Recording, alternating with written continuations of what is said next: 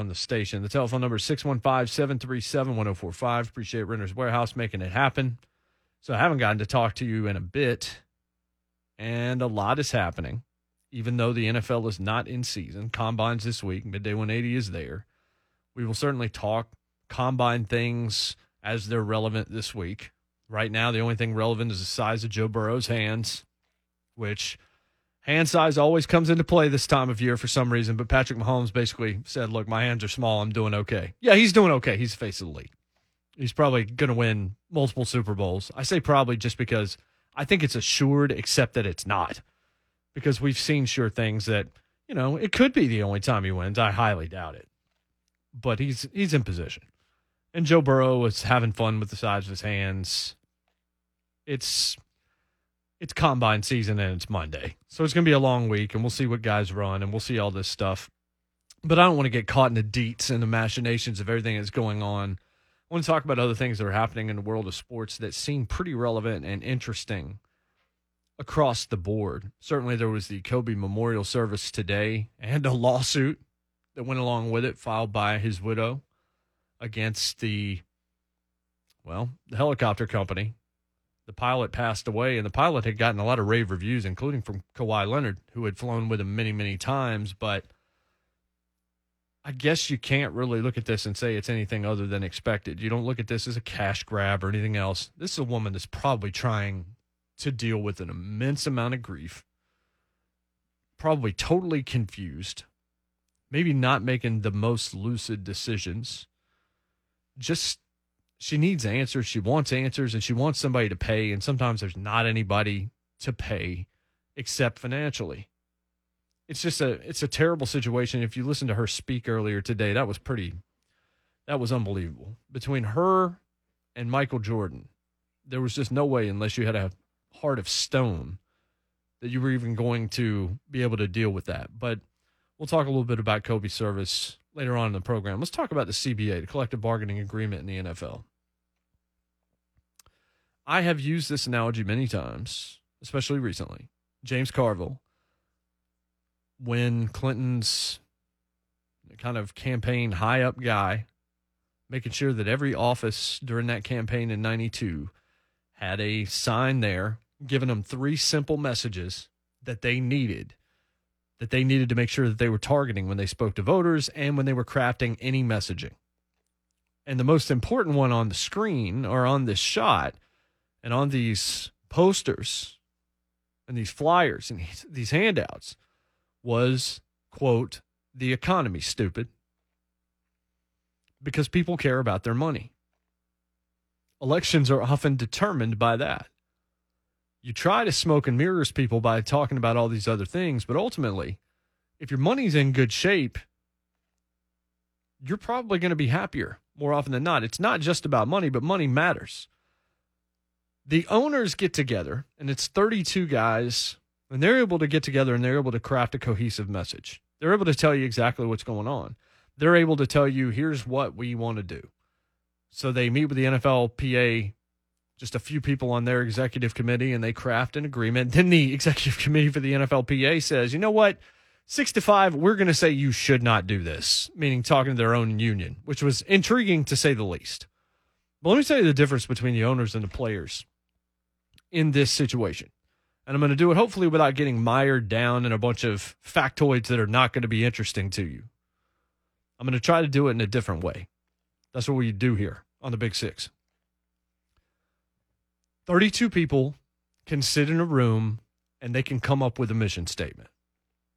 You can sit in a room with 30 people. Look, that's a small class in any university. It's a dream in a big college where you have those lecture halls with 300 people in them where you never even meet your professor. You can sit in a room with 30 people and you can come up with a conclusion. One coherent, one cohesive, one simple, one cut and dry conclusion. But we're talking about over 2,000 people that paid union dues for the NFLPA in 2019 and 2020. Anybody that paid union dues is eligible to vote when it goes to the mass vote. Now, you have your player representatives as well. This vote has been delayed on the player side. Let me tell you one of the big reasons why. I guess I'm going political again here. If you listened to Outkick last week, you heard me kind of lay this out broadly. I also said it on the Jason Martin show yesterday on FSR, which airs here on the Zone early morning Sundays.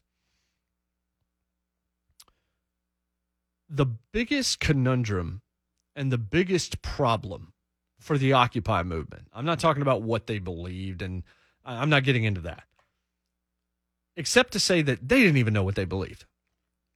The problem with the messaging for Occupy was, if I grabbed 35 random people that were down on Wall Street or were part of Occupy movements across the country, and I said, why are you all here? I would get at least 20 different answers. Because there was never a bullet-pointed, here is what we want. There was no Martin Luther 95 Theses tacked on the wall for the Protestant Reformation. There were all these causes and agendas and money being funneled behind the scenes, and the people that organized it never really wanted the people that were protesting to know all of what was going on. A lot of this was in reaction to the mortgage crisis, and it was in reaction to Wall Street getting rich and CEOs at AIG and all these investment banks that were leaving their companies ravaged after harming the economy, but were leaving with huge bonuses. There was certainly a lot of, quote, the economy stupid, unquote, that led to this. But there was never a cohesive message. When you're talking about 2,000 people, what do they want? Did you see Twitter before they even got to Friday? J.J. Watt, that's a hard no on the new proposed CBA. Leonard Fournette's just like, I don't like the 17-game portion. He tweets that out. Richard Sherman says, talk to your team rep. Which basically means a lot of people are talking and not knowing. And Richard Sherman is big anti-17 games. And there's your sticking point right there. What the owners have given up to this point, or what has been even proposed in terms of the marijuana testing, no one getting suspended for a positive on pot, that it has to be a lot more than that, which is something I'm in favor of. All of what they are saying, okay, we'll give you this.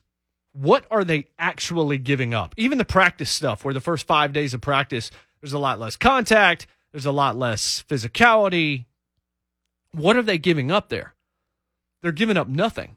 I used the term smoke and mirrors earlier in the segment. That's basically what they're doing. They're saying, yeah. You know what? We'll not suspend you anymore if you test positive for tree. If you test positive for shrubbery, we're still going to let you play. What are they giving up? What is the concession for the owners? Probably a lot of whom agree in the first place. This is a sham in terms of that deal. And if you go back to the CBA that the players are under right now, and they've watched how the NBA players have exercised leverage and superstardom to get all sorts of things out of their owners, they probably don't feel like they have gotten a fair end here. This is the one opportunity they have to say, whoa. Slow your roll. Revenue from 47% to 48% under this new idea. And if we play a 17th game, that goes to 48.5%. Money from the gambling side of things, some side of the revenue. These are what they got to fight for right now, is as much as they can get. I was thinking about the eBay example of, if you see a pair of, I don't know, whatever it is, if you see something on eBay that you want, and you see what the person wants for it, and then you see accepts offers, are you just going to buy it now? I know I'm not. If somebody wants $200 for whatever the item is, and I want it, even if I want it real badly, I'm still probably going to offer like $130. And then he's going to counter, or she's going to counter for $190. And then I'm going to say $135, maybe $140, because we're a little bit higher up. And then the guy's going to say $180. Then I'm going to say $150. He's going to say $170. That's my lowest. At which point I'm going to say I can justify $160. And then I'll hold there. Maybe we don't make the deal. But you don't just buy it now when you have an opportunity to accept offers. What's the rush here? This CBA doesn't expire until the end of next season, until 2021. There's no reason for the players to just rush into this and make the deal without working to obtain the very maximum that they can, because this is their chance. They feel like they got hosed last time. While they would like for some of these new things to get put into action right now, they're not just going to give in. So they've delayed the vote. Last week it was this thing might be ratified by the end of the weekend. Notice this too, and this was stunning to me. It was not unanimous from the owners, which means that some owners felt like they were giving up too much in the CBA, that the players' representation basically said, no, we need to vote no on this, or we need to delay this. We need to think about this a little bit more. And then you look at what they were actually giving up, and it wasn't all that much. So there are some owners that I guess don't want to do anything differently. But of course, the majority went the way that it needed to go to make progress. But there is no reason to concede defeat without going for everything you can. Yes, the owners can lock them out. Ultimately, the owners can say, what you're asking for is too much. We will lock you out. That could happen. I don't think that it will. The owners are super rich individuals. They can probably last a lot longer than the players can. It could get ugly, but it's probably not going to. Will there be a 17th game? It still appears like there will, but the players are fighting tooth and nail against it. Ultimately, it will come down to how much you going to pay me to do it. Postseason structure in terms of pay, it needs to be more money, not just timing differently in terms of I'm getting this in the first round, I'm getting this in the second round, I'm getting this in the championship game. It all centers around the money. And a lot of the concessions that you've seen in what the owners said, or at least a majority of them said, yeah, okay, we'll give this to the players.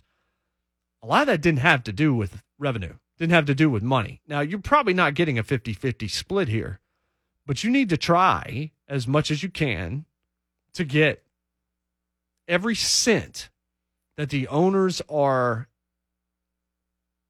even if they're reticent, they're still willing to part with, because you're not in a hurry here. That's why it never made sense to me that, oh, this thing could be done before Indianapolis. And they're going to talk in Indianapolis at the combine. They're going to discuss all these things. And if they come out of the combine and they still don't have an agreement, word on the street says they probably don't get this done until after this coming season. And then you start worrying a little bit because the CBA will expire in 2021. You just feel like cooler heads are going to prevail here. But it's the economy, stupid. It's not about pot testing and practice being easier and things of that nature. This is about how does this affect my wallet in a positive sense, especially if you want me to play an extra game. Players think that's asking too much, that it's risking too much. It's too much on their bodies. And I know there are a lot of people within the sound of my voice that are like, it's one game. What's the big deal? It's a big deal to them. And even if a lot of them are ready to do it, they shouldn't be saying that too vociferously right now. Instead, they should be saying, it's going to take a lot to get us to play that extra game. So that at the very least, if you don't get a lot, you get more than a little. A little bit more revenue that they've put on the table right now is not bad. But when you're not in a hurry, you got to play that eBay game. If it comes down to it, you might be in a situation where you have to take a certain deal and it might still not be everything that you want. But you've got time to try to carve a little bit bigger a piece out of that pie. The piece that the players are getting right now, you can probably eat that in a couple bites. You want something that's going to last longer than 30 seconds on your plate. And the players finally have an opportunity where they can at least attempt to get that. So this isn't necessarily something where you should be upset at the players or upset at the owners right now. But I don't think this is just going to get solved so easily, because the owners don't want to give up money despite how much they have. And the players should not just give in if they don't feel like they're being taken care of properly. 615-737-1045 is the telephone number at JMartZone. Next, needle movers. We saw one in action on Saturday night. Time to pay attention to heavyweight boxing again. It's a Big Six on 1045 The Zone. Zone.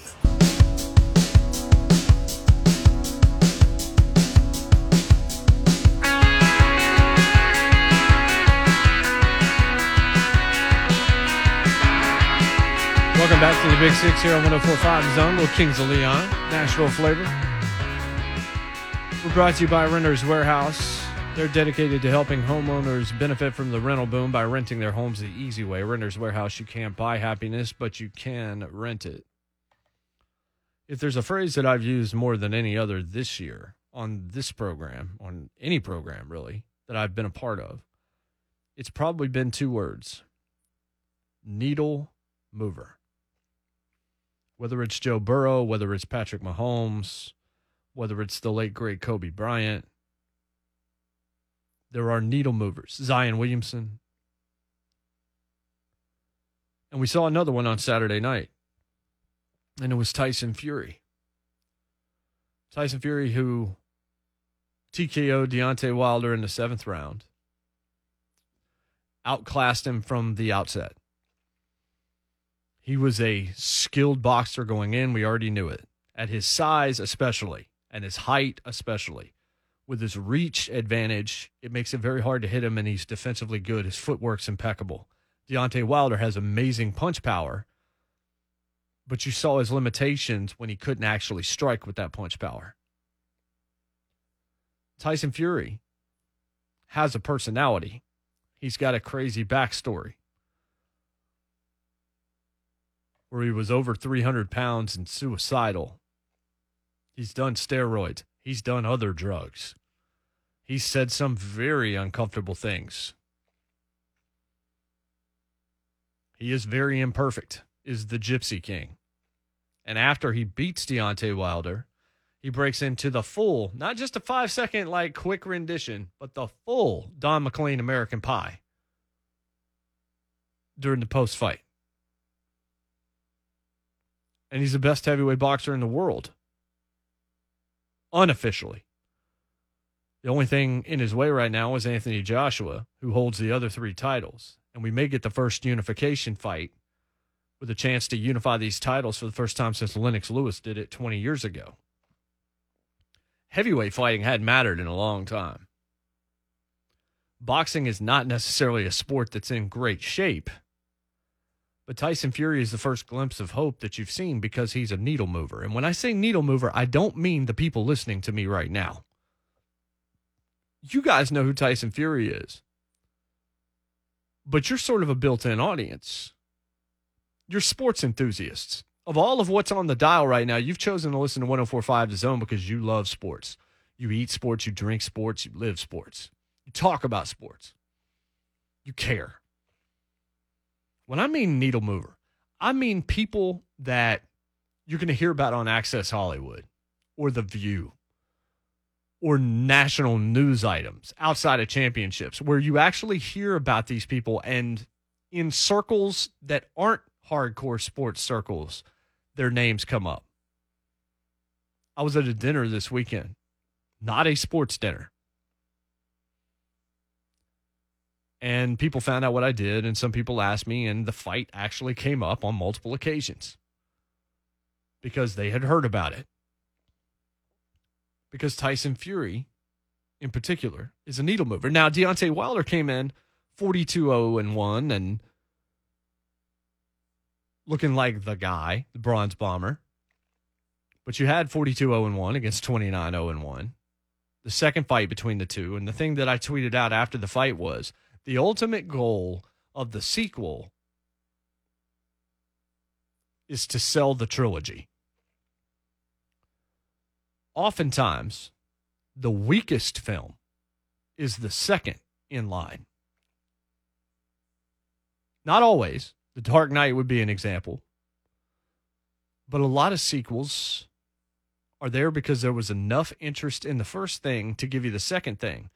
But if you can create it to be continued or to be concluded, and finish it up in a third film, then you've cashed in big. I don't think if Deontay Wilder had won that fight, there would have been quite as much interest as there is after Tyson Fury did. The odds going in were 10-11 and 11-10, which means it was almost a pick 'em. Tyson Fury was clearly the better fighter. In both fights, he was the better boxer. He's the better pugilist. There's no question about that. That's not a subjective opinion by me. That's objective based on the facts. Deontay Wilder can punch really hard, especially with his right, but he's not a skilled fighter. We do live, however, in a culture of extremes, where the loud voices are the dumb voices on social media. And I mean in politics and entertainment and anything else. If you love one thing, you got to hate the other. There's no nuance. There's no middle ground, which is where most of us reside. So as soon as Deontay Wilder loses, everybody says he's trash. That's ridiculous. He was 42-0-1. 42-0-1. San Francisco, the 49ers are not garbage all of a sudden because they lost to the best. I mentioned that, and I said that Titans fans shouldn't feel too badly about it either because there's no shame in losing to the best. Charles Barkley thought he was the best player in the world. At the height of his powers, the height of his skill set, height of his athleticism in the NBA, played against a young Michael Jordan and got beat on a night where he played his best, meaning Barkley. Barkley went home, and he said, for the first time, I had to admit, that guy's better than me. On Saturday night, Tyson Fury was better than Deontay Wilder. When Patrick Mahomes ran that touchdown in towards the end of the first half against the Tennessee Titans, you realized, okay, Patrick Mahomes is just better than what we have. The difference in the Super Bowl was that Patrick Mahomes played for the Kansas City Chiefs and didn't play for the San Francisco 49ers. Because Patrick Mahomes was better. Usually in your life, and this is not meant to be discouraging in any way, usually in your life, somebody is better at what you do than you are. Even if you're pretty high up in your company, there's probably somebody higher up, or there's somebody who's funding it, who has more power than you do. If you think I'm a good radio host, I'm certainly not going to say that, but if you think I'm a good radio host, they're better. Even though I thought Justified was a great show, Deadwood was a better show.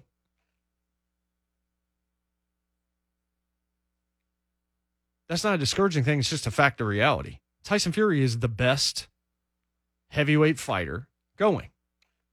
And Deontay Wilder ran into someone who was better than him and beat him.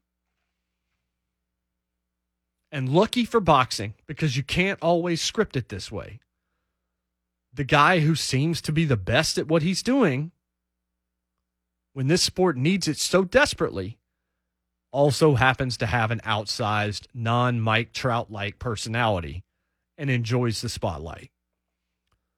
During his entrance, he comes out on a throne. He sings American Pie, and oh yes, in one of the more repulsive displays, he pays off his comment that he wants to taste Deontay Wilder's blood. He said that before the fight. By tasting Deontay Wilder's blood and licking his neck. We got coronavirus fears all over the place. And this dude, unsanitarily, giving the kids, think about the kids. Think about everybody watching this fight. Nobody needs to see this. Tyson Fury licking the blood off of Deontay Wilder's neck, where it certainly looked like that. And it was all part of a show, because that's what Tyson Fury is. He's a showman, and ultimately, all sports are better off when you have showmen. Even if you don't think Richard Sherman's the best in the game, the stuff that he was doing, the deal with Crabtree and all that, wasn't bad for the NFL. It just was not. You need dudes like that. You need people that are willing to say something. One of the reasons why you don't hear a whole lot of coaches on the Big Six is because coach interviews are garbage. 95% of them are terrible. Tomorrow you will hear one of the 5% that is not when you listen to 3HL and you hear Mike Leach. Very few coaches have anything to say, and the ones that do, a very small section of them are actually willing to say it. Athletes are the same way. Athletes might have opinions, but they're afraid to spout them. Or they just don't have a lot to say. You get an athlete interview, and you've got 10 minutes with that athlete. You may need 30 questions. Where if you have the right guest, you can ask 3 or 4 questions in the same time, get very thoughtful, lengthy answers, and good stuff. And that doesn't mean all athlete interviews are bad. It's just that a large cross-section of them are. Tyson Fury is the guy that you would script to be the best heavyweight in the world because he checks off all the boxes, including controversy. Controversy leads to full wallets, bigger bank accounts. It's what makes the sport relevant.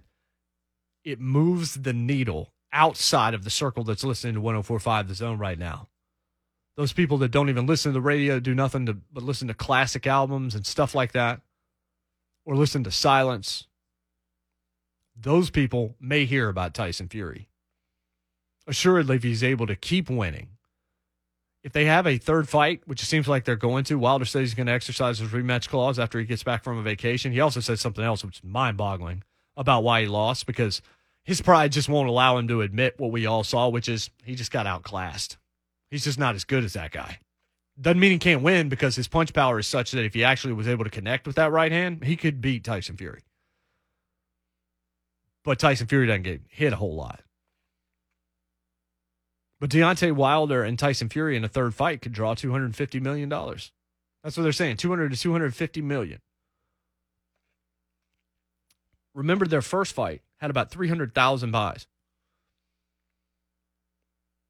And Bob Arum said, going into this fight over the weekend, I haven't seen the numbers. It may take a little bit of time before we actually do see them, that this thing would challenge the 4.6 mil record. I don't think it probably did, but even if it did half that, I mean, think about what that meant from one fight to the next.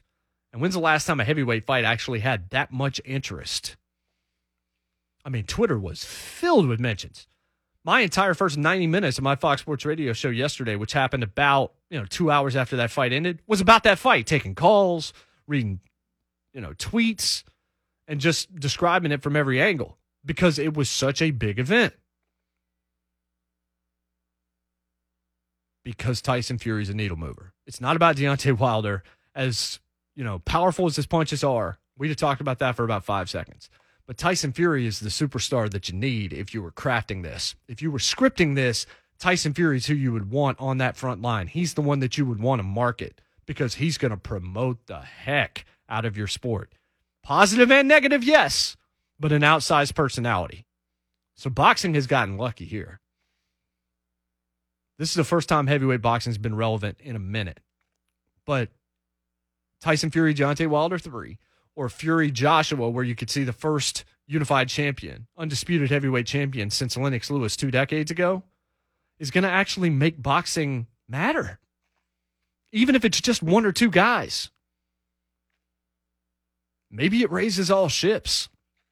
It was definitely fun to watch because it became a happening. And that lick, whatever it was, didn't hurt matters at all. 615-737-1045. We'll be right back. Big 6, 1045, The Zone. Zone.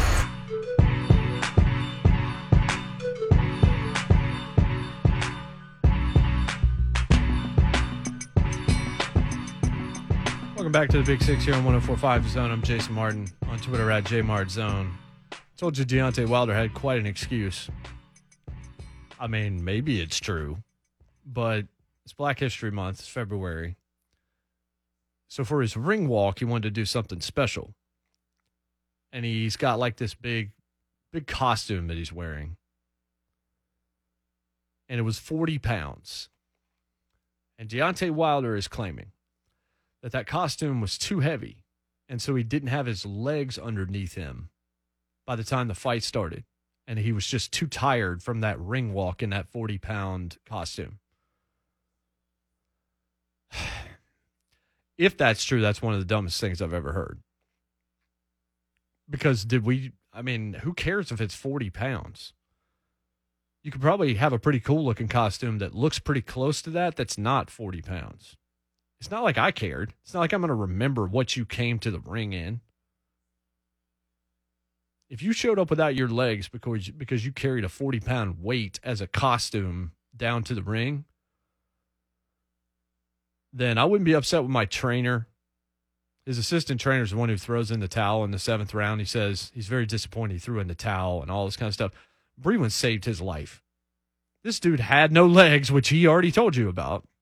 Looked like he didn't know where he was. He'd already been knocked down a couple of times. He wasn't able to defend himself. And Brewen, he may have saved his life. I'm not kidding you. Certainly saved his career.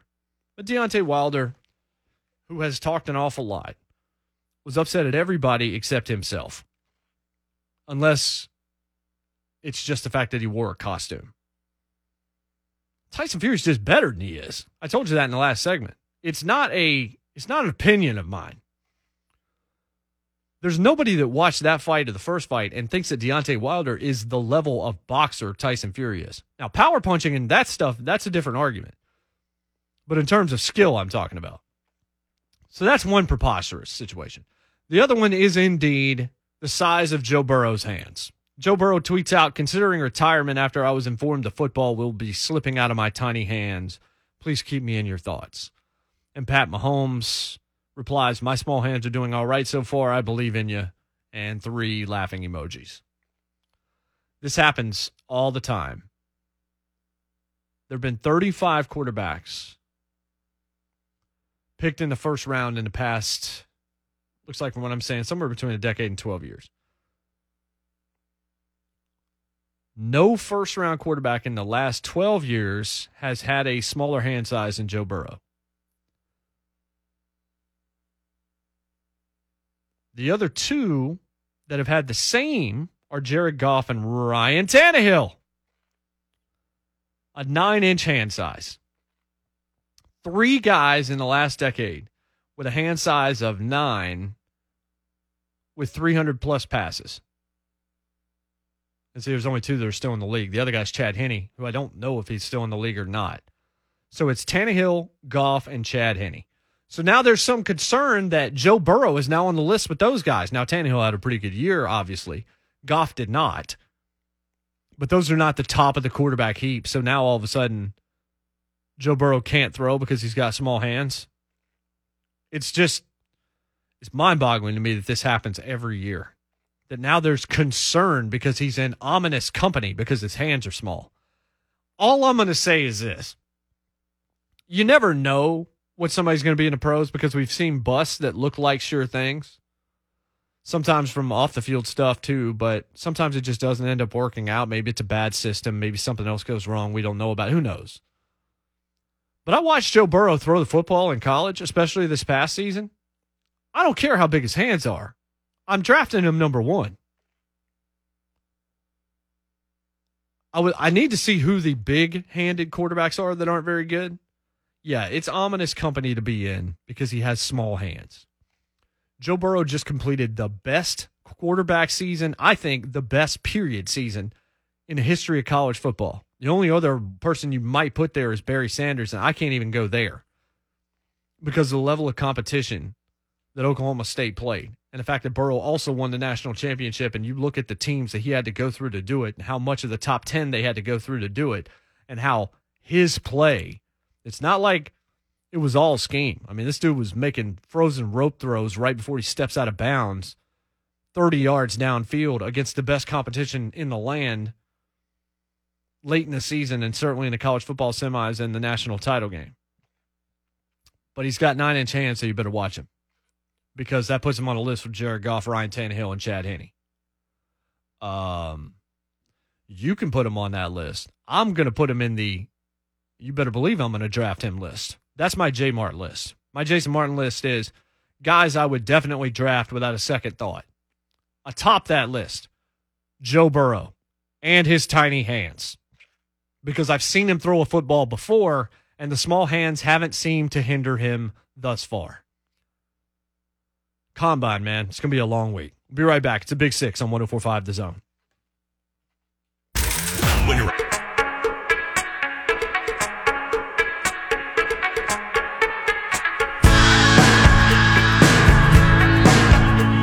Bit of Moon Taxi, one of our favorite bands here on the Big Six brand. I'm Jason Martin on Twitter at JMartZone, brought to you by Renter's Warehouse. That tune's called Morocco, by the way. Dedicated to helping homeowners become rent estate investors, not Moon Taxi, but Renter's Warehouse, by renting their homes instead of selling. Renter's Warehouse, the rent estate company. Big Six blog update. Haven't written in a couple of weeks. If you wondered where my Outsider review was last week, the reason why I didn't write about it is HBO stopped sending them to critics after episode 6. They sent the first 6 together, and then they said no more, which is usually a sign of confidence. They don't want things to spoil, and they know that everybody's paying attention. And the numbers have grown. And so I didn't write one last week because I was in Florida on vacation with my wife. Had a great time. And so I wrote on the last 2 episodes. That was published about an hour before this show began tonight.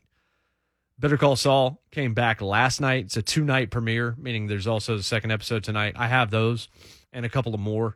I've written about half that article so far, but you'll be looking for that around the time the credits roll tonight. When that show ends, you'll get my thoughts in detail on the first 2 episodes, and I'll be writing on that weekly. And then coming up in March 15th, Westworld starts. I'll be writing on that weekly as well. Just giving you an update there. That's 1045zone.com/Big6blog. And, of course, if you're following me at JMartZone, you'll get all those updates, and you'll see them, be able to link to them. And I appreciate the support. Interestingly enough, I was at an airport here in Nashville. I was in the airport on the way to Florida, just finishing up dinner. And somebody came up, asked me, I guess recognized me, and asked me some questions about The Outsider, actually. Asked me if I thought Holly Gibney was going to survive. And so I addressed that actually in the article that I published about an hour ago. I won't do it here just for those who haven't watched and want to catch up and don't need the spoilers. I won't go into it yet. But you can find that at 1045zone.com/Big6blog. And same thing with Better Call Saul a little bit later tonight.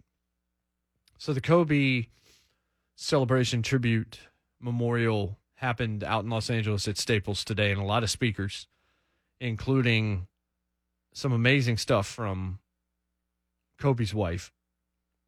And, I mean, you saw there were a lot of people that were talking today. Vanessa Bryant has filed a wrongful death lawsuit against the helicopter company and some others for what happened. But when I was talking about needle movers earlier as it related to Tyson Fury, the speaker that really got me today was Michael Jordan. Yeah, there's the crying Jordan meme that's been a joke for years. And Jordan made a joke about it as he was crying today, saying that he hates that he's crying because he knows it's going to become a meme, but that's what Kobe Bryant means to him. And I was thinking about, you remember when I played that audio from Stephen Covey about you attending your own funeral that's going to happen in a few years and what you would want to hear from all the different sections of people that might be there, what you want them to say about you. And you think about Kobe Bryant and certainly what his family would say about him. Not perfect, but a good father and someone that was trying to improve some of the mistakes maybe he made early on. As a teammate, as a leader, as a champion, as a husband, as a father, everything, as a friend, as a brother, all of these things. But you have to imagine that somebody like Kobe Bryant that cared so much about the sport of basketball would have wanted to hear what he heard from his idol today. When I was watching Jordan weeping on stage, speaking of how much it meant to him to get to know Kobe Bryant and his drive and his desire and all the annoyances that came early in his career when he was just asking relentless questions of Jordan, and how much he began to value those things as he got to know Kobe. I mean, Jordan was already not just a made man, but the greatest of all time before Kobe ever laced up a pair of shoes, a pair of sneakers in the NBA. Imagine your contemporary caring that much. And imagine the guy that you idolized being somebody that's speaking at your memorial. And this is a guy in Jordan that just doesn't show much emotion. Republicans buy sneakers too. He didn't ever want to take sides on things. from a practical standpoint and because there was no point. He was a perfect marketing mechanism because he was never really going to offend anybody. But he was a relentless competitor, and he was able to hold grudges even in his Hall of Fame speech. Didn't take slights well. He was so driven that at times it was almost abrasive. And Kobe could be accused of the same thing. But Jordan standing there and saying what he said about getting to know Kobe and appreciating so much and saying that I feel like I lost a brother. Imagine the person you idolize most that was so responsible for who you would become professionally turns you into a legend basically because you wanted to be him. You wanted to be the next him. You wanted to be the best basketball player in the world. So you were watching. And, I mean, his movements and everything that Kobe did on the floor were so similar. Think about that. And then think about that guy standing up there and sobbing because you have passed away. Again, I don't know what you would necessarily want to hear yourself at your funeral. But a lot of times you hear you don't want to meet your heroes because they might let you down. Kobe Bryant got to meet his hero. Got to play against his hero, got to learn from his hero, got to be a brother to his hero. And then after he passed away, his hero wept at his memorial service in front of millions of people on television. A guy that never shows emotion. Unbelievable, and it shows just how great and respected Kobe Bryant was. Vol Calls is next. Clear Eyes, Full Hearts, Can't Lose. God bless and good night from the Music City. 104.